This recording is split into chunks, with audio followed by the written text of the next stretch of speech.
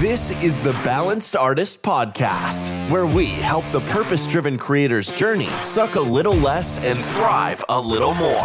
Hosted by award-winning musician, TEDx speaker, and comedian Rory Gardner. Who? We chat with experts who help level up your creative career by reframing your lifestyle as a balanced artist.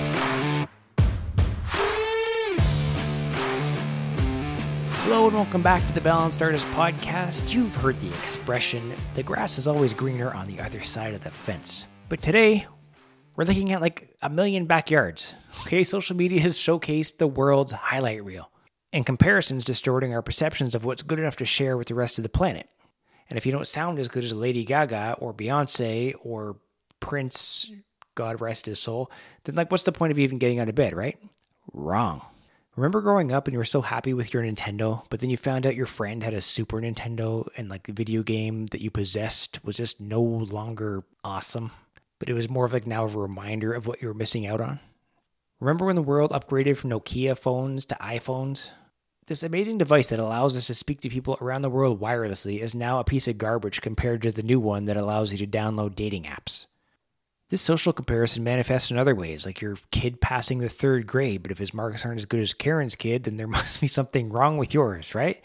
Is the roof over your head not good enough because Chad's place has central air? Comparison leads to inadequacy, so don't let Chad or Karen devalue what you have right in front of you. Art is subjective, and there is an audience for what you do, so don't try to be better, try to be different. Find your tribe. Uber didn't create like another taxi company, they just found a way to monetize carpooling. They revolutionized the industry. So if you don't fit inside the box, then create something outside the box.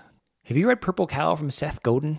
He's like one of my favorite authors. Standing out is key. Like no one's going to turn their head at some black and white cow, but you throw a purple cow into the mix, everyone's going to look twice. So stop worrying about what other farmers are doing and go create that purple cow. That concludes today's episode. Until next time.